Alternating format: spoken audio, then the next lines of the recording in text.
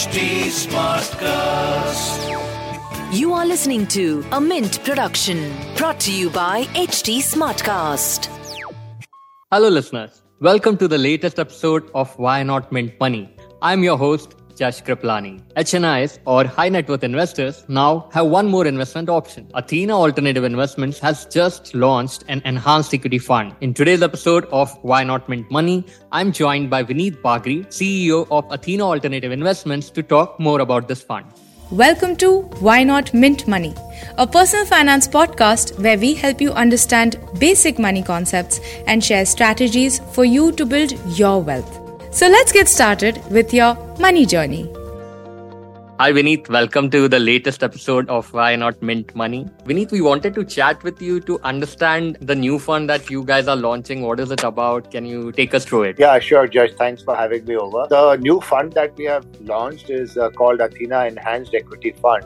It's basically a long-only equity fund where we also improve the returns of the underlying equity portfolio by using options through a core and satellite approach. So if I was to just break up that statement into two parts, it is a long-only fund. So we essentially look at a bottoms-up research. We have a coverage list of about 120 odd companies.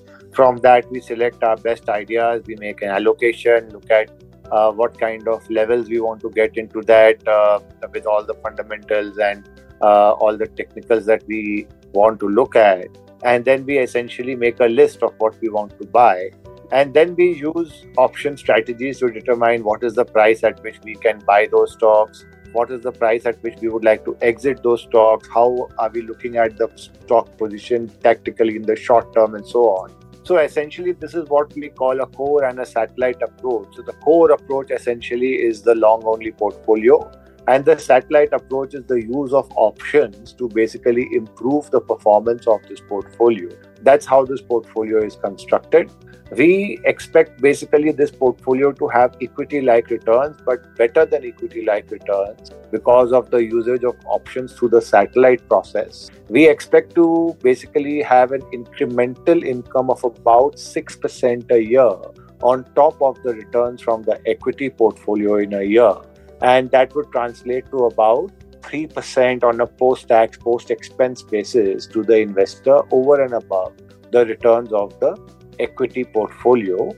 The way the portfolio is constructed, it's that it benefits from the long-term capital gain taxation for the core portfolio, and the satellite portfolio, which deals in equity options, etc., is taxed at the marginal rate. So the blended tax rate will come to anything between 20 to 25%. And that's how the portfolio return could actually look more like a long-only equity product rather than being a AIF which is taxed at business income. So that's in a nutshell what we have launched and what we are trying to do. So essentially there will be two portfolios, right? No, there will be only one portfolio. The portfolio is the long equity portfolio. Right. The way it is managed is that it is managed in the fashion of a core and a satellite portfolio. Because the core portfolio is what we intend to hold for the long term, so that it also gains from the benefit of long-term capital gain taxation. And the satellite portfolio is what will be basically doing equity options on the portfolio, which will be offered for marginal taxation. What will be the split? How much will be core? How much will be the satellite portfolio? See, the core and satellite, as I explained, Josh, is basically for the purpose of making it easier for an investor to understand what is the philosophy. There is no real differentiation in the core and satellite portfolio. If you look at it in terms of percentages, how much capital do we want to allocate for the purpose of core and satellite? So let me answer it this way. Our core portfolio will be 100% equities. That's a 100% long portfolio. And the satellite portfolio will be doing equity derivatives on this 100% portfolio. So in theory, you will have a portfolio which will be 100% long equity and a portfolio which will have 100% options exposure by way of puts or calls or a mix of both. And this is how the portfolio will work. Now, when I run the portfolio physically, I will essentially do a split between a core and a satellite portfolio to the extent that maybe I will have 60-70% in core and maybe 30-40% in satellite. So that's really how the portfolio is devised. And can you tell us how this option strategy will work? Can you give some examples for the benefit of our listeners? So let's say, let's take a stock, let's say Reliance Industries. It's at about 2,400-2,500 rupees today. Let's say that our analysts come up with a buy price of maybe 2,300 on Reliance. And then essentially we will go and sell a put option on Reliance at 2,300. And we will wait till the time that Reliance comes to 2,300 or the price is actually improved by our analyst. And we will wait to buy that stock at that price. In the holding period, the cash that is not deployed will earn interest at whatever liquid fund rates. And we will also generate income by way of selling the puts. So we will basically get premium, and that's the income that you make on the portfolio. So that's one way. The second way, let's say, look at Infosys at 1,250, maybe it's a good buy. Our analysts have a target of maybe 1,400. So we could buy Infosys in the cash market and we could sell calls on Infosys at 1,400 in the options market. And we could run both of these simultaneously. So this is really how the core and satellite portfolio can be affected to make gains by way of capital gains and then income by way of equity derivative. Right. Can you tell us a bit more about your core portfolio strategy? Where will the money be deployed? How will you manage that bit? Sure. So we've been running a strategy called Plutus Legacy in the RIA license, the Registered Investment Advisor license for a bit. And the philosophy essentially is the same. In fact, the fund manager of the fund who is going to manage the core portfolio used to manage the legacy portfolio for the last 3-4 years. So essentially, if you look at the legacy portfolio, what is it that we are looking at? We are looking at leadership, growth. We are looking at companies that are either number one or number two in their businesses, which are non-cyclical, linear type of businesses, which generate free cash flow, which are, which are having good return ratios, good ROE, healthy return ratios. And that's essentially the filter that we generate to look at the kind of stocks that we want to buy. Essentially, if you look at the Nifty 200 and then you strip out the cyclical businesses like metals, like real estate, etc., and then you start looking at what are more long-term themes which are more sustainable, you will get a list of about 100 odd companies. And that essentially becomes our universe. And then we look at how much is the valuation, what is trading at what multiple, and so on. And then we basically churn through that list, basically. Right. So you guys are benchmarked against Nifty 200, if I'm correct? Yes, we are benchmarking ourselves against Nifty 200 Total Return Index because essentially this is a long-only portfolio.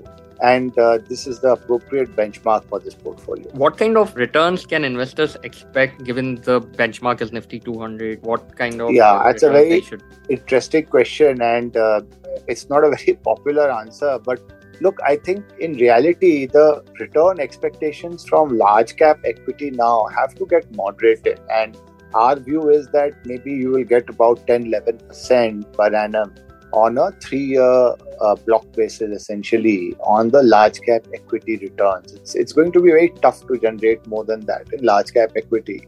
I mean, when you look at the, say, GDP growth rate of about 6.5%, look at about 5% inflation, you're not going to beat the nominal rate in large cap equity. You could have 1 year of 30% and 2 years of no performance, or you could have 11% per year, basically something like that. So our expectation is that you will basically generate about 10-11% per annum of long-term equity capital, equity appreciation by way of price movement in stocks.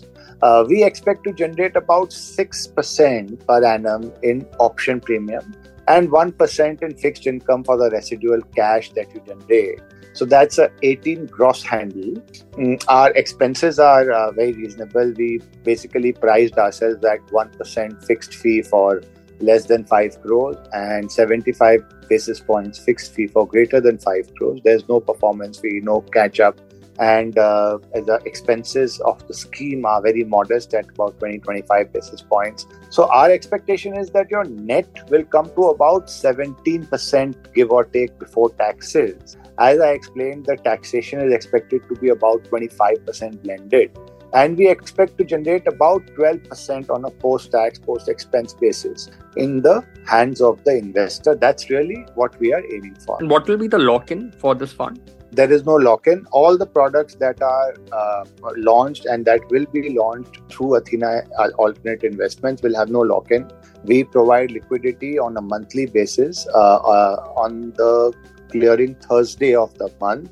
The NAV that is declared will be available for investors to redeem if they so choose to. Can you also, give us little more details just on how you guys will be looking at valuations of various investments when you're assessing your investments? Are you guys going to have certain filters, certain do's and don'ts that you guys are going to stick to? Yeah, I think the don'ts are actually easier to quantify. I think the first don't is corporate governance. You don't want to look at companies where you are not clear about the corporate governance model.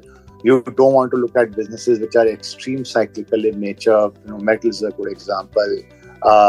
You don't want to look at businesses which have too much of a regulatory interface, because those businesses can get challenged very quickly. With this background, if you filter out companies and then you start looking at which companies you want to do, you basically be left with the large banks, large IT companies, the consumer companies, and then you have many of these what I'd like to call jewels in several sectors. Now, when you start building a portfolio, I think it's important to look at the situation of the company in the sector that it operates. So, for example, if you look at the paint sector, there is only one market leader, and that market leader commands a premium for being the market leader. Now, you can look at the traditional growth P valuation multiple, but it never works for these kind of companies. So you have to really be more objective about it. And you have to look at, a range of valuation, maybe in terms of the last 15, 20 years, and look at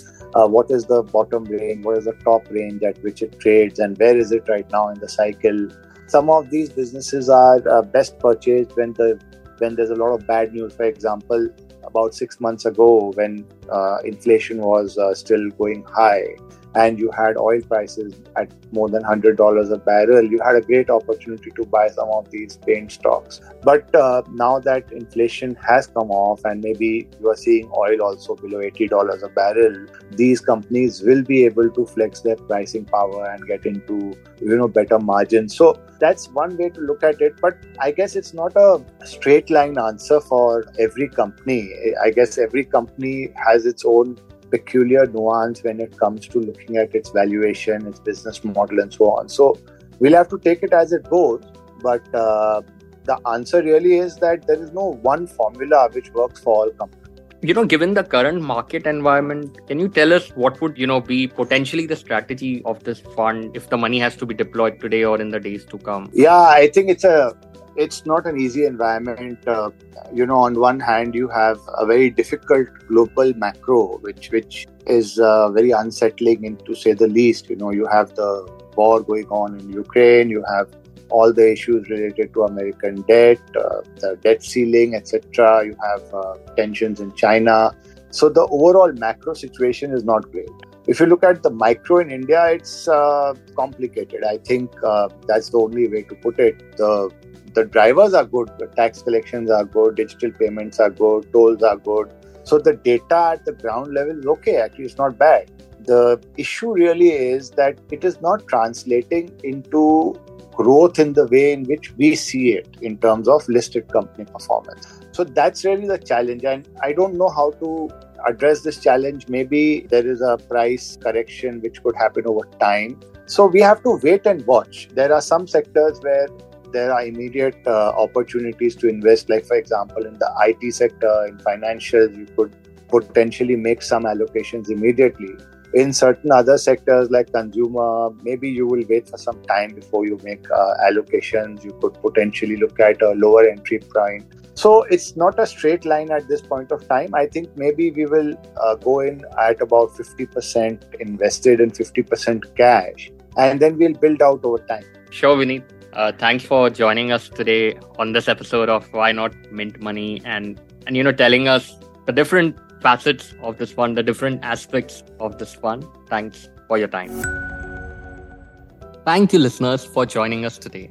If you liked this episode and would like to hear to more such interesting conversations, do log into our channel Why Not Mint Money on Spotify, where you'd always find me omnipresent. Also, if you have any new ideas or suggestions, you can DM me on Twitter. My Twitter handle is @Jash Kriplani, that is JASHKRIPLANI.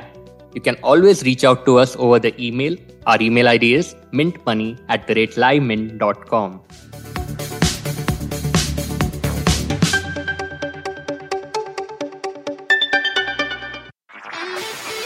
This was a Mint production brought to you by HT Smartcast. HT Smartcast.